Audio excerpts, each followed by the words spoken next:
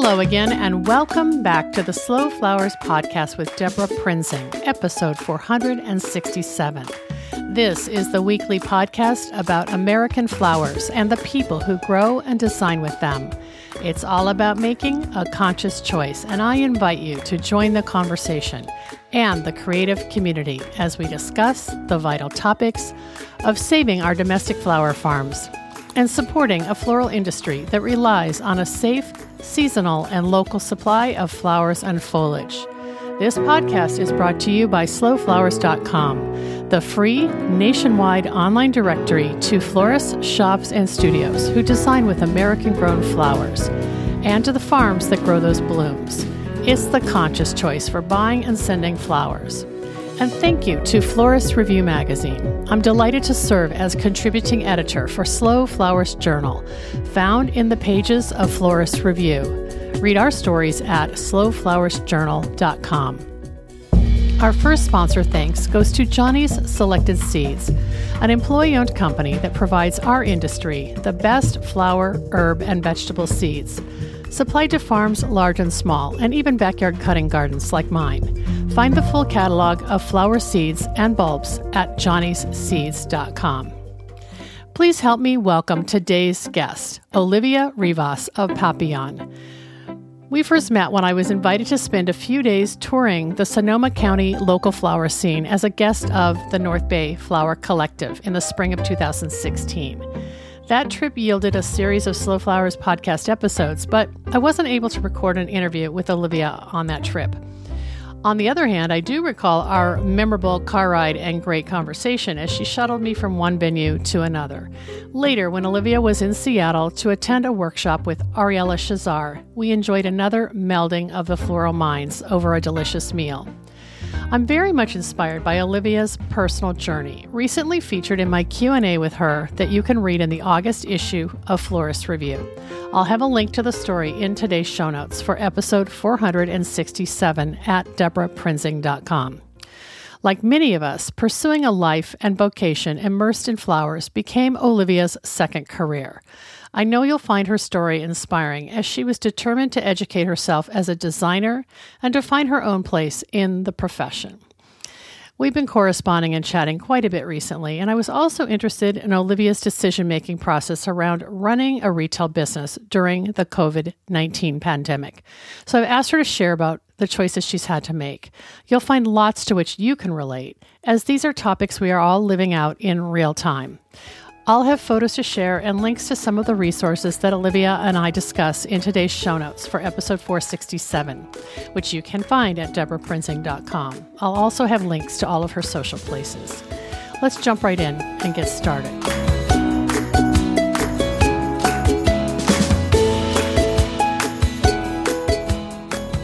Welcome back to the Slow Flowers podcast with Deborah Prinzing, and I am so delighted today to introduce longtime member Olivia Rivas of Papillon, and Olivia's based in her business is based in Santa Rosa, California. Hi, Olivia. Hi, Deborah. I wish we were sitting over a lovely meal with a glass of wine in Seattle like last time we were together. A little too much wine, I would add. That was a fun night. But we're here through the magic of Zoom, and I'm just so glad that you agreed to be on the podcast. I've had you on my wish list for a while.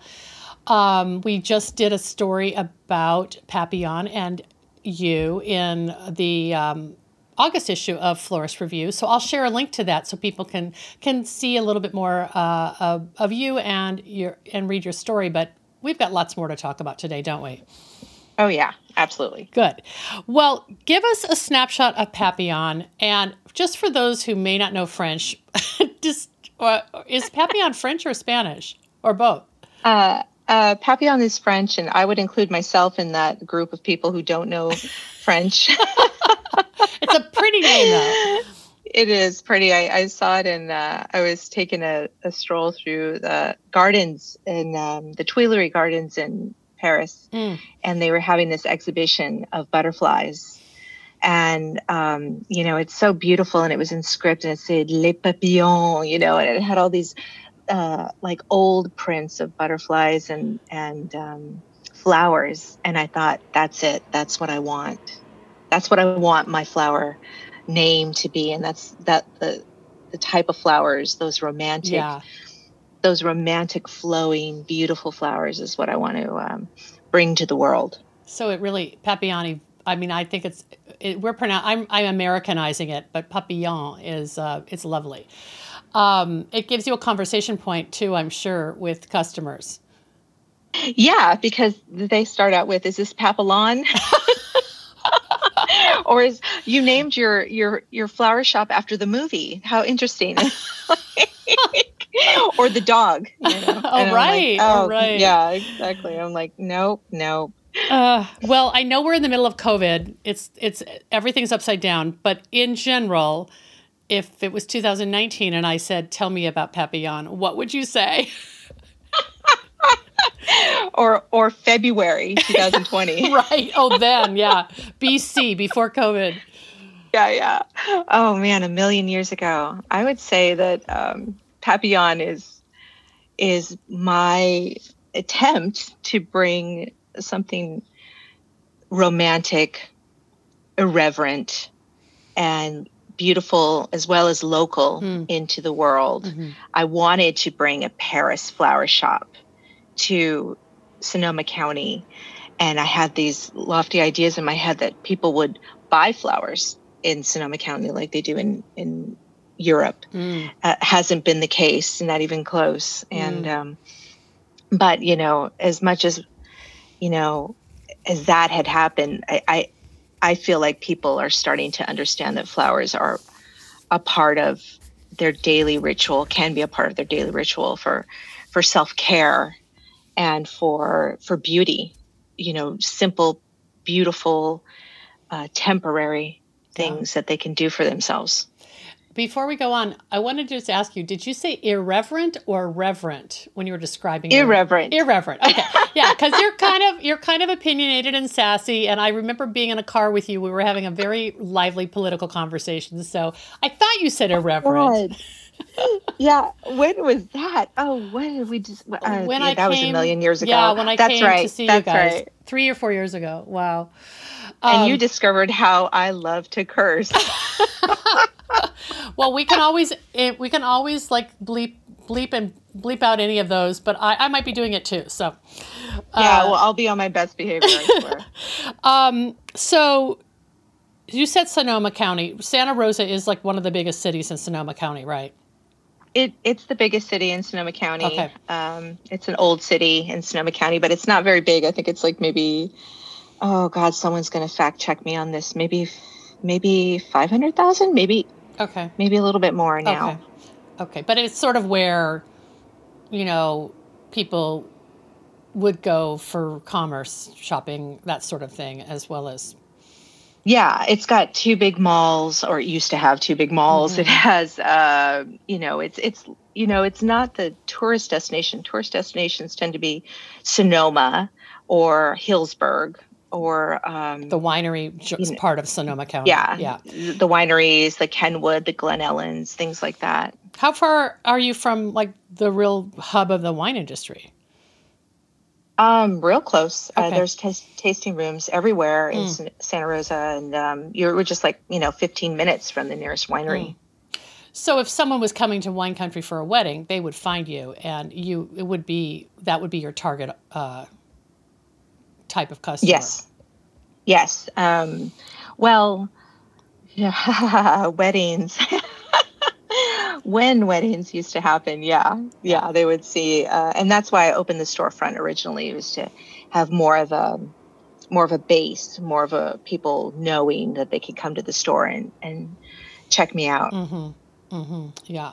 So right now, you kind of laugh because I remember the last conversation we had, maybe when we were working on the article, that you had been, and this was pre-COVID, I think, that we talked about, you had kind of been transitioning to be more of a everyday flower kind of go-to studio or retail space, rather than putting all your eggs in the wedding and event basket.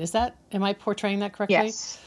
Yeah, I kind of got burnt out by the wedding industrial complex and had some bridezillas last year. And I just thought, people just don't get it. They're not understanding what I do and what I bring. That, I bring a service. I bring my service as a form of art to make their day beautiful.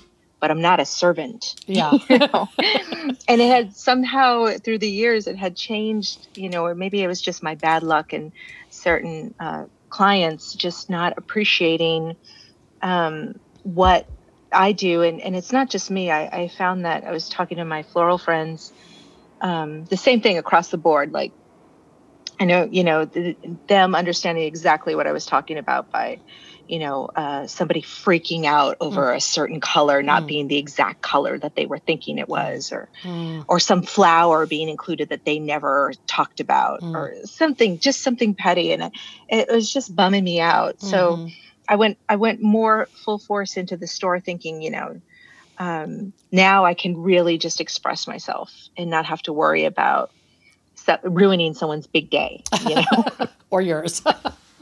Yeah. Well, the store, it seemed like you were able to really highlight your aesthetic, even in like the gift and garden items that you were selecting for your merchandise. I've never been in the store, but I've spent time on your website, and I love your quirkiness. And you don't really want reproductions. You want artisan pieces. You want local items, and you're kind of, to use that tired word, curated. You're definitely choosing what appeals to you and your eye. And what I would like to buy, and what turns me on, So I'm my biggest customer. Pretty good for the bottom line there, Olivia. Oh, yeah. I try to not give myself too big of a discount. So, tell me about your space and where it's located and how when did you open that space? I opened it last year in June. Before we were next door as just a small pop-up in the front of another person's studio. And then the girls who were at my space decided to move to Hillsburg. And I was able to take over this beautiful space, about 900 square feet, gorgeous little picture windows in front, an awning. I was able to get Nicole Skalski's sister, the artist. She goes by Heart and Hand Creative. She did this beautiful mural inside of monsteras and tropical plants, and we did this funky color scheme of green and pink. I told her, I said, I have 80s Miami Vice in my mind, and she totally went for it, and it's so cool. She totally nailed it. Oh, and you mentioning Nicole Skalski, she owns is one of the co-owners of California Sister California Sister, yeah. Is it Petaluma? What town is she in? She's in Sebastopol. At the Barlow. Yeah. Okay. She does great. And she's hanging in there retail wise. Yeah. Yeah. Well, I met you both on the same trip, and I could tell you were kindred spirits, and it's cool that you're both in retail floristry and not competitors. And you've figured out how to put your friendship first, and because you're not really in the same market, really, are you? We're very different. I love what Nicole does, and I can't do what Nicole does. Her and Catherine, their style is, gosh, I don't know how to describe it. It is also romantic, but it's in a different way. And she's super local in her products and her flowers. Yeah. But I'm more quirky. I'm more funky. Yeah. I don't know what to say. Like, I'm more, if we were talking San Francisco, she would be located on Union Square and I would be located on Haight Street. That's a great analogy. It's just so cool that you brought her up because she's a past guest of the podcast. But her sister had I've seen that mural that her sister did. Well, I guess there was an ongoing chalkboard art or something at at California Sister. I don't know. Anyway, I knew of this artist, and I want to. Erin Hentz is her name. Okay, and I should say that. Yeah, and I love your idea of 1980s Miami Vice, kind of tropical, lush, vivid colors. And that's one of your aesthetics too.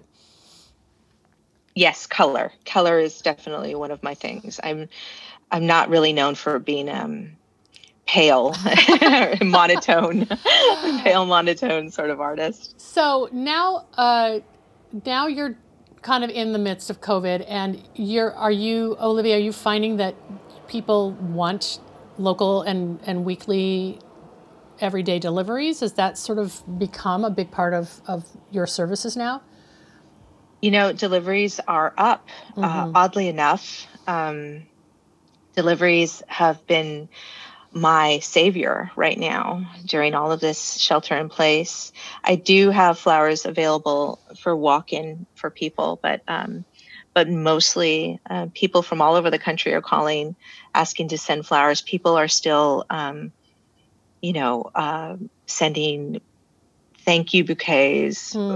Sympathy bouquets are really up right now, and just I'm thinking of you, and babies are being born, and life is still happening, right. And people are still giving flowers. Right. And so, how do you have your online store set up? Is it by like designer's choice, or because you probably are trying to wean people off of that idea of like micromanaging you when they place an order? People are people, and they're still going to call up and say, I'm from blah, blah, blah, and I really like blah, blah, blah. Right. And I because I'm so limited right now, I'm limited by local, and I'm set free by local. Wait, say that again. That's beautiful. I'm limited by local, and I'm set free by being local. Okay. Yeah, and maybe I should just say like flowers wise, I'm limited by local flowers. Right, because you're not driving down to San Francisco Flower Market to buy the global off the floor of Global Choices. Is that what you mean? I haven't been to San Francisco Flower Market since February. Goodness. Yeah.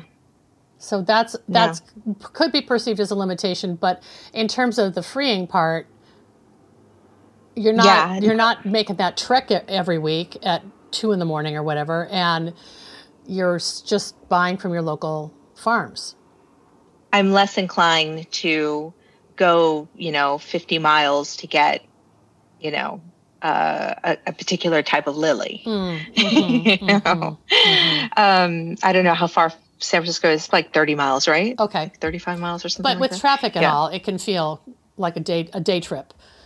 At 5 a.m. Yeah, absolutely. Jeez.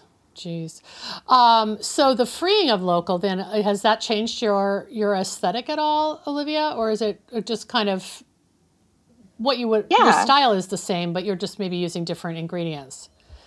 And by that I meant that I get to say to somebody, I'm a local florist. I'm a local seasonal florist.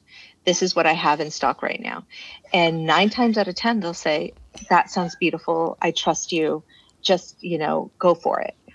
One, every now and again, they'll say, actually, I really want red long stem roses. And then I can't help them. Yeah.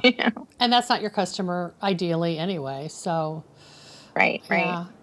Oh, and I don't have a cooler. That's the other part. I don't have a cooler in this space. The building is too old. It can't handle a cooler. It can't handle the amps. So, that's another thing that frees me up. How does that manifest itself then? Are you basically buying every day for that day's deliveries? I buy a couple of times a day. And because I've had to limit my store hours, there's a couple of things that happen. The flower market has come to me. Point West will deliver to me, Point West flowers. And I will also get flowers from Sonoma Flower Mart that are waiting for me in their cooler, which is just a 10-minute drive from my shop. Wow. Which I'll put my order in every week from the local farms that Jessica offers. And then I get my flowers on Wednesday. And then if I have another big order that comes up for the weekend, then I'll go and get flowers again on Friday. Mm-hmm. You said you get deliveries a couple times a day, but I think you meant a couple times a week, right? Exactly. Yeah. Well, or actually, maybe not. I have a couple of local flower farmers that have come to me and said, I have these flowers and, would you want to buy from me? And I'm like, absolutely. As far as I know, it's just they sell to me and maybe one other person, which is fantastic. So you can kind of make a last minute in the moment kind of decision if they have something that you've not seen before or that you can incorporate into that day's or that week's orders.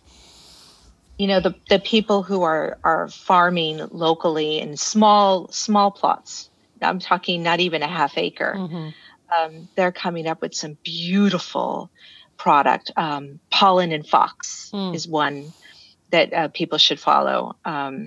Sierra, her flowers have been gorgeous. Her dahlias are amazing. She has small batches that she just brings to me, mixed bunches of dahlias or zinnias, and they've been amazing. I feel like it's like this thing that I have that nobody else has that's just wonderful to have. That's neat. Wow.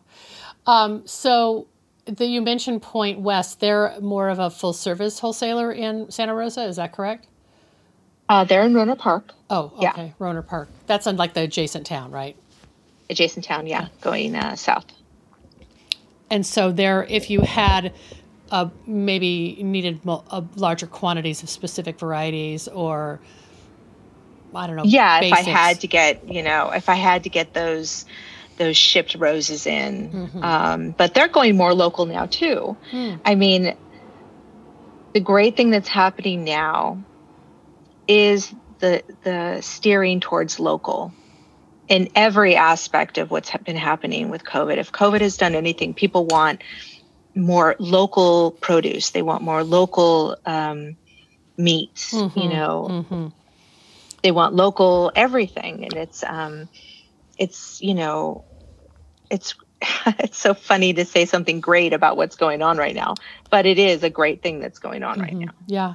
And you're seeing you bringing up other categories. I'm seeing that too, that there's just sort of this consciousness now of, supply chain, whatever that means. But I need to make sure that I have local choices because this global machine may get shut down because of, a pandemic. So, and then knowing that you're supporting, a business that's of people who are paying taxes in your community and keeping your community fabric, stable is sort of it's subtle, but I find it sort of back of mind that I'm thinking about that too.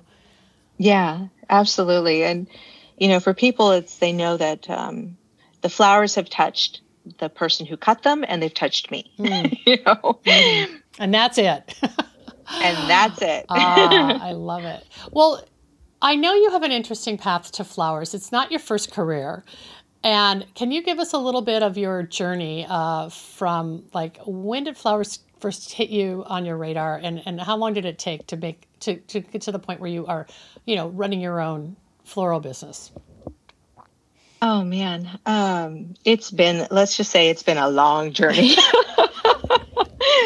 I'm in my late 40s now. I'm 48. I didn't discover flowers until about 10 years ago. Right around the time of the Great Recession that we had. Right. Yeah. How convenient. That's when I decided to change my life. I was a executive assistant and personal assistant. I had clients. I had about 5 clients in the Bay Area.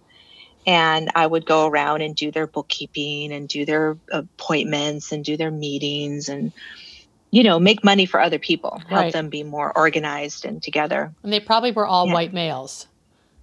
Actually, I had a woman who was a lawyer and another woman who was a life coach. Oh, and everybody else was white male. Yeah.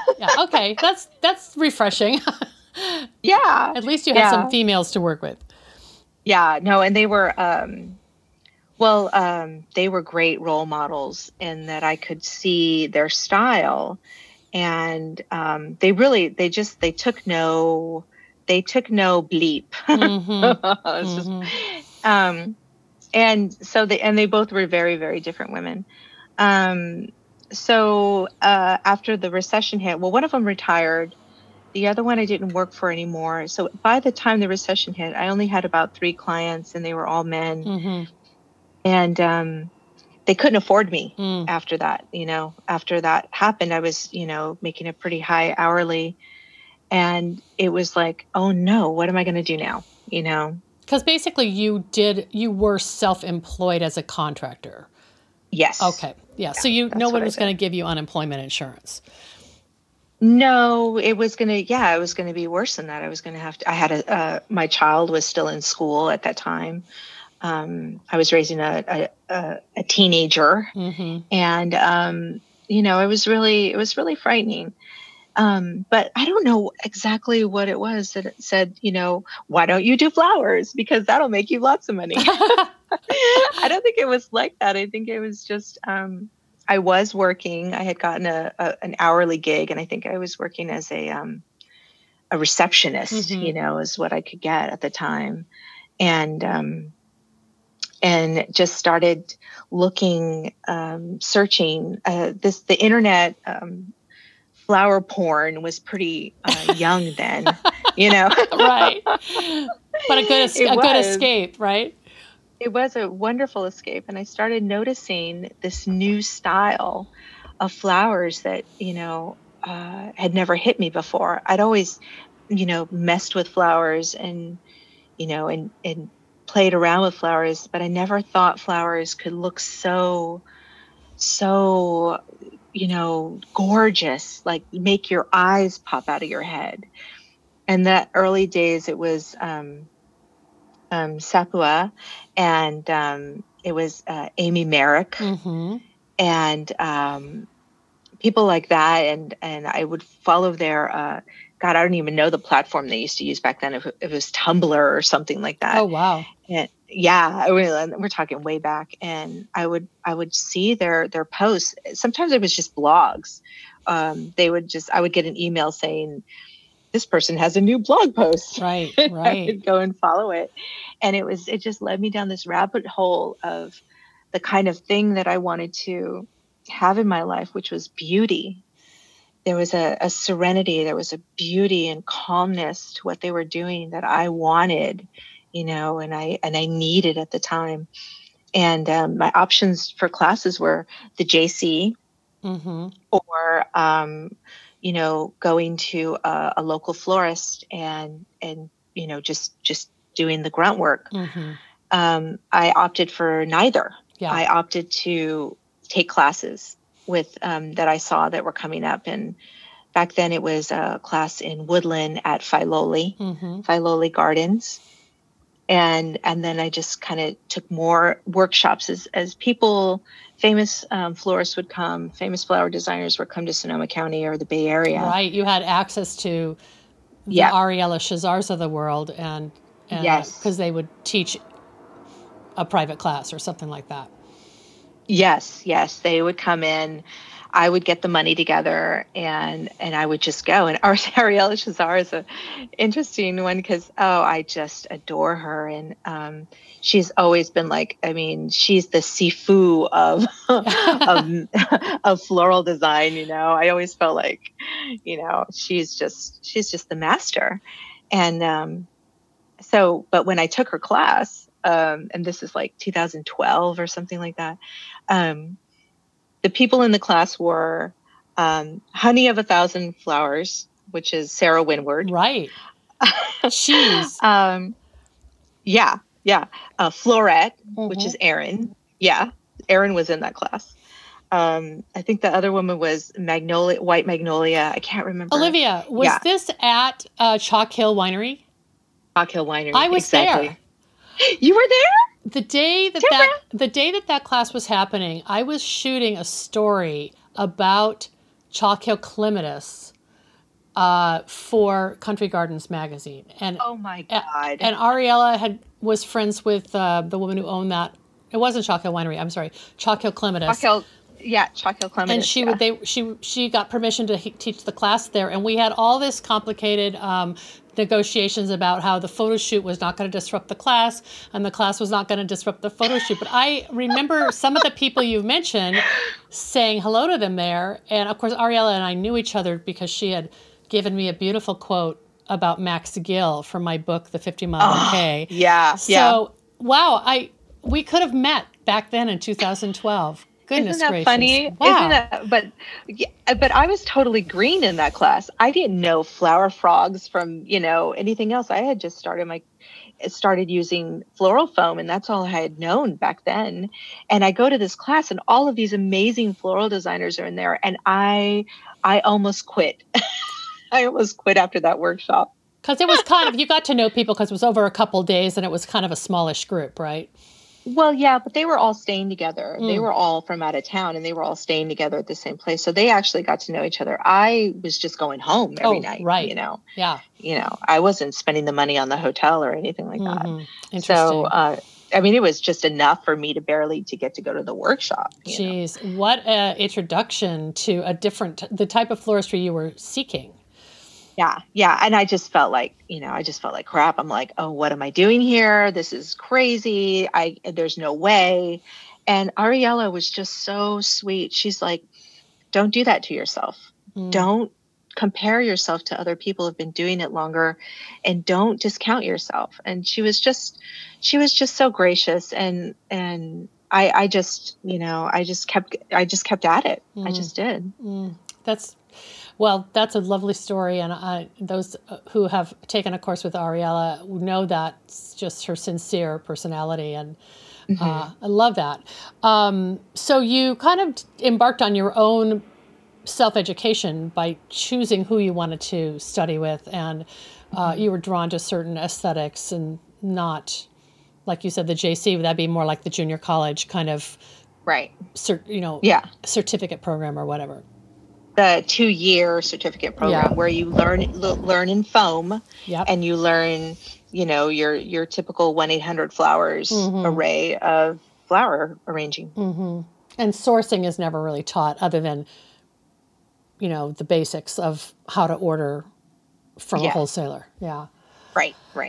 So at what point did you kind of walk away from the corporate world and dive into flowers as a business, or was there an overlap?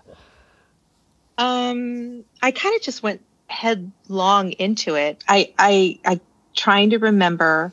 I'm sure I had a job that I quit when I got my first wedding. When it was so insignificant, you don't even remember the job. I think it was the same receptionist job that I was doing, and I had a couple of different part-time jobs at that point, and I quit them all. I got my first wedding. First wedding deposits, first weddings. I actually got a few weddings because I was doing weddings on the cheap to try to get the volume, to get to get my website going, to get the photos of my flowers going. And then I did I might have done Valentine's Day first that year.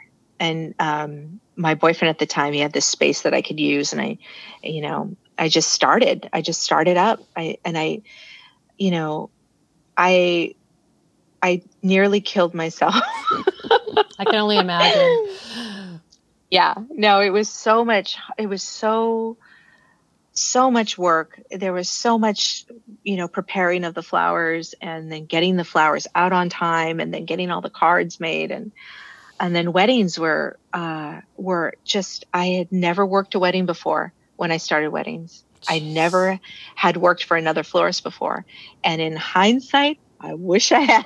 Oh my goodness. You threw yourself into trial by fire. Was that like 2013 then, the following year after you took that class? No, this is like later 2012. I really just jumped into it. Good for you. And I'd never been so tired in my life. And that time I was like, I wasn't quite 40 yet, but I certainly didn't feel like I was in my 20s. Right. Like, God, this is not just playing with flowers. This is physically demanding. It was physically demanding. It was the most physical manual labor I'd ever done. And I also, I was the happiest I had ever been in my life. I love that. Yeah. Wow. So you just kept at it then? I just kept on taking more classes while I was doing work, honing my craft, trying to get to that place that I wanted to be. And at the beginning, my work at the very beginning was very much like my work is now. The style that I was doing. But somewhere in there, I tried to be like Ariella. I tried to be like Max Gill. I tried to be like Amy Merrick. And I sort of lost myself. I was not able to get to that place, and everything kind of felt like a disappointment to me. And I wasn't being true to myself, trying to be like other designers. It wasn't until very recently that I just stopped all that. I'm like, nope, I'm going back to my beginning of why I wanted to do this in the first place, and who I am as a person. To to stand out from other people, and so I went back to color. I went back to all these different textures and weird things and weirdness. That's and now it's so funny. I'm happier than I've ever been again, even in the midst of all this craziness. Well, you didn't use the word imposter syndrome, but I think you were kind of alluding to it. Like, we all can get so, in a way, it's so unproductive to devour your Instagram feed, or Pinterest or whatever, and just realize, because you can't help but compare what you're seeing to what your own work is. And it's so good that I'm so glad that you're talking about this, because what is going to make you stand out is your unique perspective of flowers that no one else has. And it's just so subtle, and it's hard to put a word to it. But it's... imposter syndrome. I agree. It was definitely a part of that. And Instagram didn't help. Right. Wow. And here you are, like, in this, part of the country where you do have a lot of, you can get local flowers year round. And you, I don't know, I feel like you can have the palette you want. I don't know if that's correct or not, but I can have the palette I want. Yeah. And so you're able to kind of boost up that no more blush kind of aesthetic, right? It feels so good right now to say, no, there are no Cafe Au Lait dahlias right now. Sorry. Yeah, sorry. We're going to have orange and purple and coral. And peonies are out of season, and I can't get any peonies right now. So, that just is like, it's so satisfying. It's so good. Well, when you talked about using texture, is that mostly happen with foliages and kind of more like the South African stuff, like proteas and leucadendron, that kind of thing? There are protea farms in California. Right. In Central California. And so I'm the luckiest as far as flowers is concerned. I'm the luckiest person to live where I live.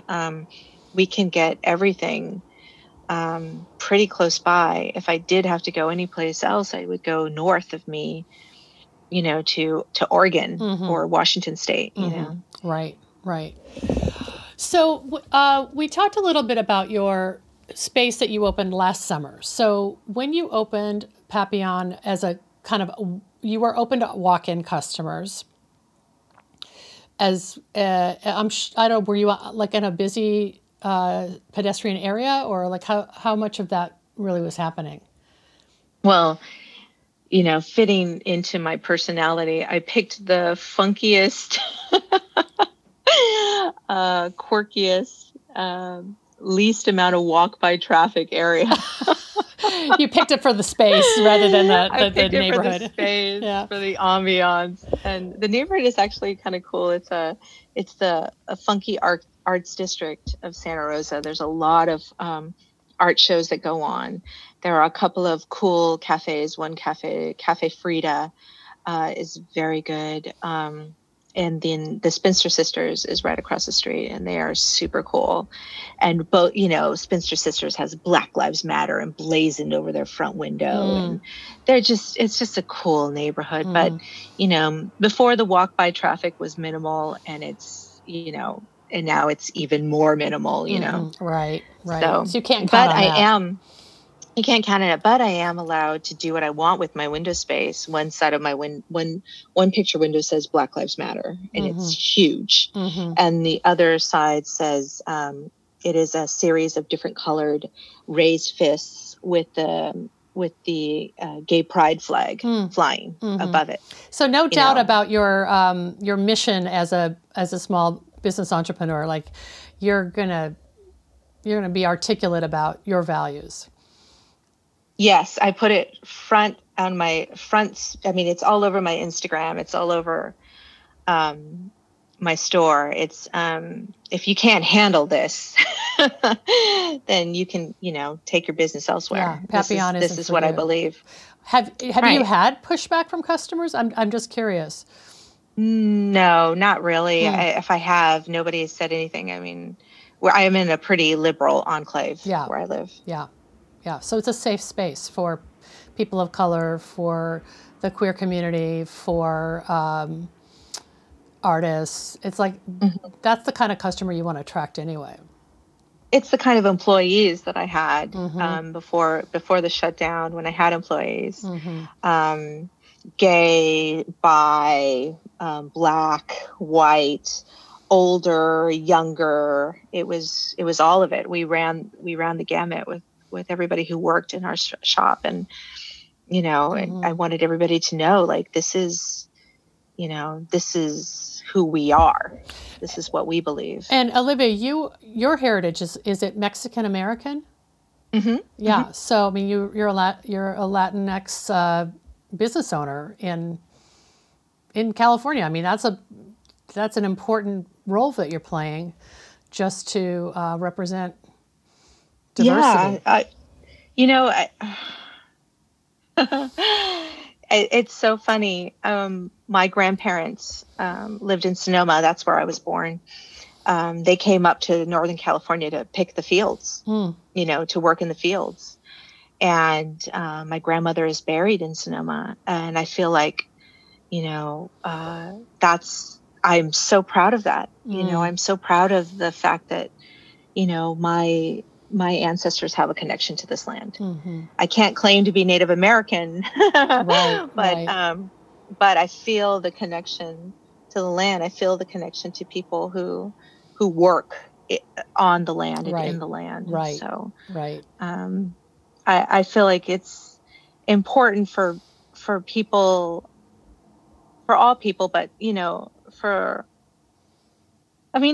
California, I remember when Prop 187 in California was passed, and that was Pete Wilson's attempt to get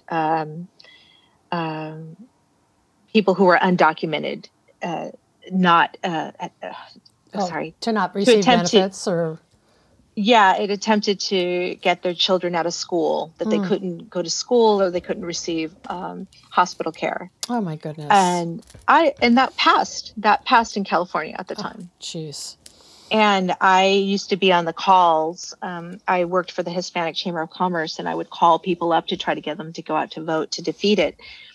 And I got a lot of pushback, and it was so, it just rocked me to the core. And it actually formed who I am today, seeing that pass and overturned, realizing how people don't know their neighbors, how they don't understand their history and the history of this state and the history of this country. Right. We're seeing a lot of that now, definitely seeing a lot of that come to the forefront now. That is, it's thrilling for me. Yeah. When was that Prop 87? Was that like in the 90s? That was in the early 90s. Yeah. And so it was ultimately, it passed, but then it was ultimately overturned in the courts. Yeah. Yeah. And the Supreme Court overturned it. Yeah. Wow. But yeah, we're kind of in a similar era today where it's so easy to consider the other is the problem, or is to blame for all your problems. And it's so easy to, have opinions that are based on no real experience other than watching cable TV. And, it's just, you're right. More than ever, we need to have human-to-human interaction just to listen. and you brought that up in terms of like being unapologetic for who you are in your community. It's true. I used to not post pictures of myself. I've had people come into my studio when I just had a studio, not the store, not knowing what I looked like, and then just being totally surprised that I was Latina. I've had people, I think that I lost one wedding after I posted that I was at the Women's March in Washington, D.C. I think I lost a wedding client after that. And I believe that it was directly involved with that. And, oh, wow. So, yeah. They didn't get your beauty then. I wonder what they're getting now. Yeah. It's just that other, that thinking of your fellow Americans as the other because, they don't fit a certain criteria of the way they look or their story or something like that. I grew up very poor. And my mother didn't have an education. And my parents they weren't great in the whole parenting part. Right. But, I survived and my brothers and sisters survived. And I like to help people who are on the margins. I like to help young people. I would like to help more young people who don't believe that they can do flowers because it might not be, available to them for whatever reason. Or I'd like to see more of them get into it. Yeah, or they don't see people who look like them in the floral industry, right? Which I certainly did not. I did not think that, I thought that, I don't know what I thought. I just thought, no way can I do this because there's nobody who'll hire me and there's nobody who looks like me. And that just, I had to make my own way. Interestingly, you became a small business owner then, so you could at least control that, the business. You weren't working for someone else. But it wasn't that it was easy. Yeah. I did try, I think, a little bit and was told that I have to have 2 years experience and I had to have a certificate from the JC. Right. So it was one thing where it's like, okay, well, I guess I'm not going to go that route. But, I wish I would have worked for a wedding florist or got some experience there, but I'm really happy that I never worked for a retail florist. Right. You didn't have to unlearn some bad training. Exactly. So before we started recording, you mentioned that one of your goals is to see more inclusion and representation just in the floral space. Talk about what you have seen and what you think needs to change. Well, I guess what I haven't seen are more brown and black faces on the covers of magazines, and their work too. I think there was one BIOPC person on the cover of Flower magazine last year. And I remember seeing that and jumping for joy, going like, yes, and all the years that I've been doing flowers, I'd never seen a black man in Flower magazine be the featured floral designer in Flower magazine. Wow. That I had seen. Right. And somebody proved me wrong, but that's what I had seen. Right. And well, I mean, the same happened with wedding magazines, right? In terms of with models. wedding magazines, yeah. And Martha Stewart and One Swed and all of these publications. You just didn't see that featured or promoted or even, or given any acknowledgement, right? Just there was no representation, and I don't want to put it out there like it was intentional. I think that they just didn't think about it. It just wasn't it wasn't a thought process for them, for those publications. Right, because who are the editorial decision makers? And if they're all in the, and I'm speaking for myself too, in the white mindset, it's like that's the default. And now we need to turn it upside down and say, no, the decision makers and the taste makers and the style makers need to reflect every point of view. And that will change the content that we're being spoon-fed, I think. And to get there, we need to train more people to do this kind of work. I mean, floristry is not cheap when you're getting started in it. Floral design is not cheap. I mean, buying flowers is not right. Is not a cheap thing to do. I mean, are there ways you can do it on the cheap? Yeah, but then you're starting out in a bad way by buying your flowers at Trader Joe's and stuff, right. Safeway. Right. So and the workshops aren't cheap. Right. So things like apprenticeships and internships might be something that others could offer. Yeah. Could offer in their businesses. Yeah. Yes. Well, like you said, yes. You've often hired young people, and so even like when you hire freelancers, you have a pool of people that you can bring in to work with you. Yes, but I'll tell you, none of them are people of color. Mm-hmm. Not in my area. Mm-hmm. And I'd like to see that changed. I'd like to see a variety of people who have a chance to work in this field that we enjoy and be surrounded by the beauty that we enjoy every day. Yeah, I agree with you. The flowers are healing. They healed me. They saved me. They did. Yeah, they got you they got you out from behind that receptionist desk, and that's a positive right there. But beyond that, there was a life that I led that was very not satisfying, just beyond the job that I did, And flowers allowed me to stop, slow down, listen, take care, pay attention. All those things that I had missed in my life growing up. Mm-hmm. Flowers gave that to me. That's beautiful. Olivia, now you have this sort of COVID environment that you're doing business in. Before we wrap up, I want you to kind of share with people what thought process you've had to go through to decide what is Papillon now, and how is that going to be your business model going forward? I know you don't have a crystal ball, but maybe just talk a little bit about that. This has been the funkiest year bless your heart. I've ever experienced in my life. And, I talk to my mom, and like, Mom, what, was the 60s like this? And she said, no. The 60s weren't like this, Yeah. Oh my goodness. This has been the most anxiety-filled time that I've ever experienced. And I decided to close the retail shop.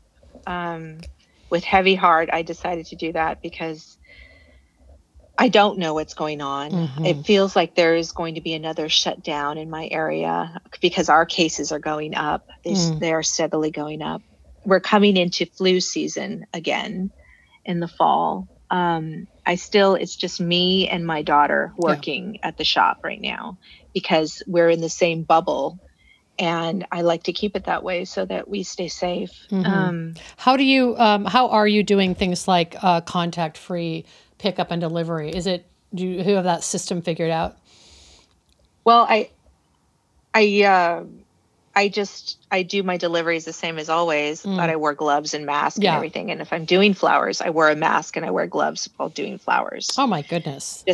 Just to keep it safe, just to be sure.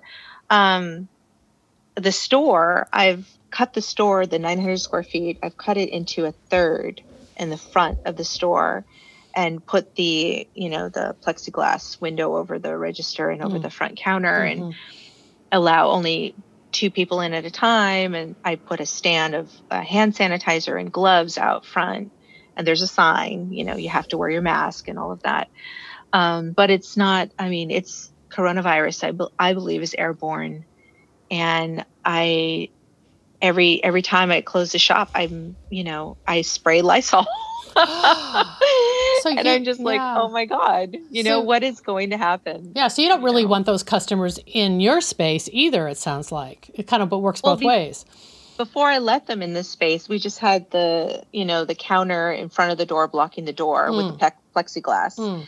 And I wasn't selling very much because people couldn't see it.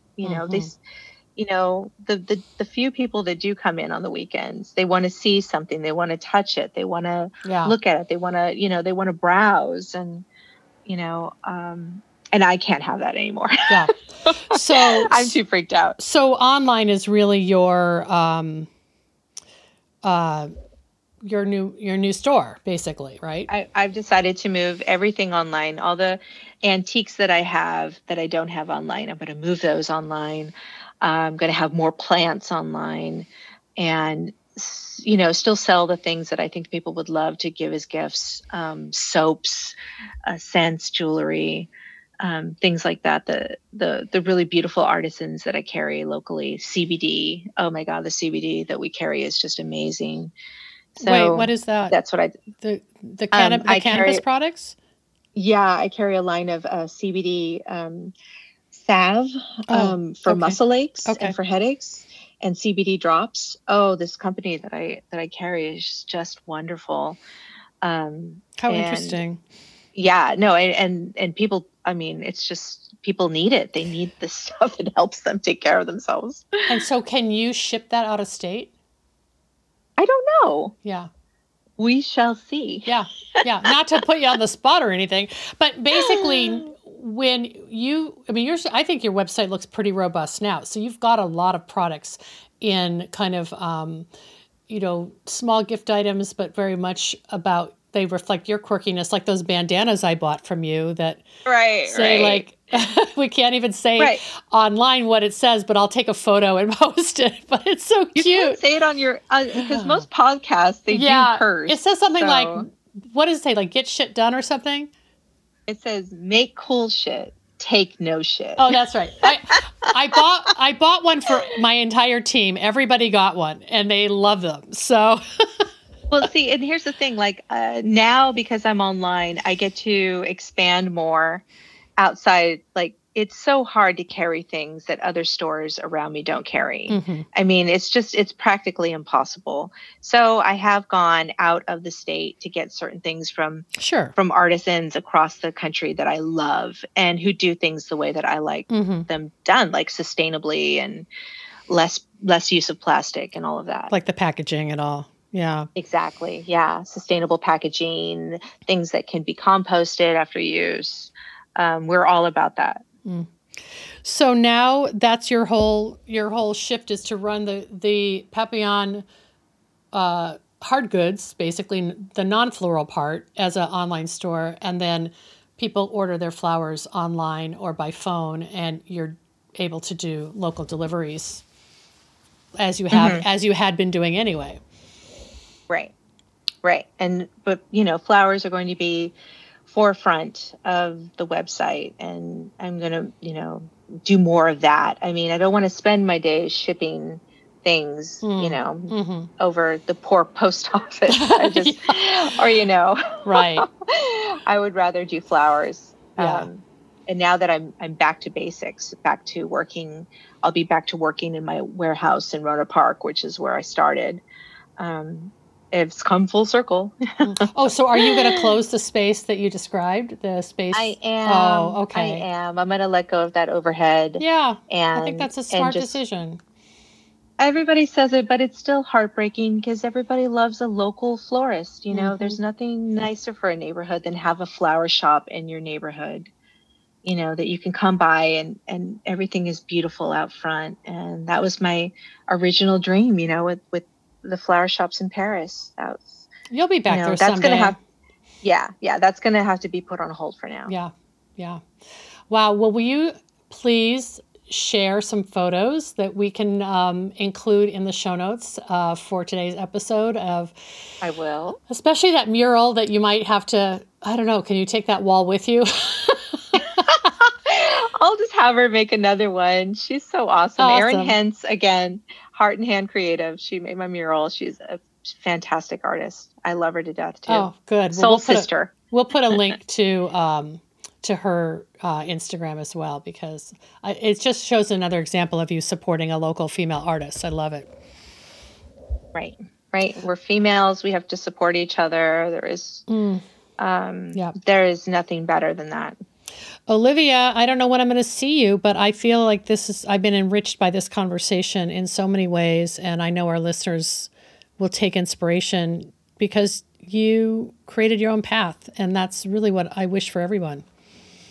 And, absolutely. And to know who you are and what your values are and be able to share that through your business platform. Because otherwise, why are we working so hard if we can't change the world through flowers? I got to say, I love everybody. It's just that if you come and buy stuff from me, if you don't love everybody, you better leave that at home. I don't want to hear it. Think what you need to think, you respect, but come into my shop, you got to love everybody. I love that. Thank you. That's so great. And what else do you want to say that I didn't ask you? Because I'm sure that I forgot something.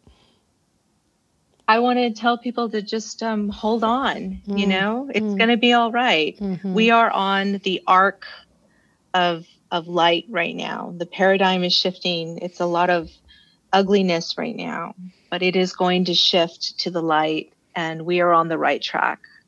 And vote. Don't forget to register to vote. Mm-hmm.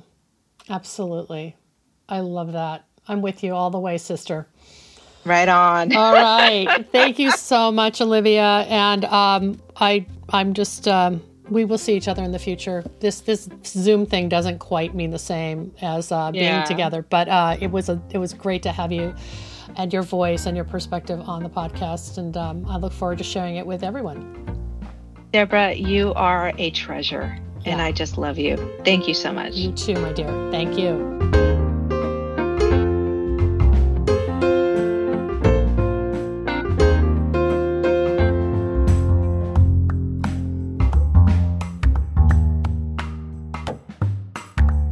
Thanks so much for joining me today for my conversation with Olivia Rivas of Papillon. When I interviewed Olivia for the Slow Flowers Journal article in Florist Review, it was right after Mother's Day, and in our correspondence, she mentioned this. This has been the most insane, extreme, and confounding year I've ever encountered in life and in business.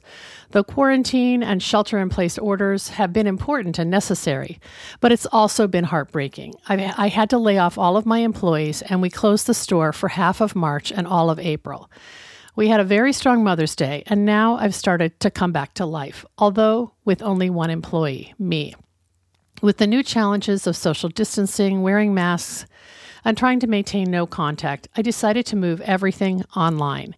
The process of getting everything I sell, soap, jewelry, plants, vases, stationery, and now masks loaded onto my website has been time-consuming and tedious, but I truly believe that this is the world now. A florist can still be unique based on what you offer and how you present it. And I decided that if I'm going to survive this, I have to have a specific curated shopping experience ready. Well, you'll want to follow links to the website store that Olivia has produced for Papillon in Sonoma. It's really eclectic and interesting and inventive, and I've seen products and purchased products that I haven't found elsewhere. So I think it'll give you some ideas of a direction you might want to go.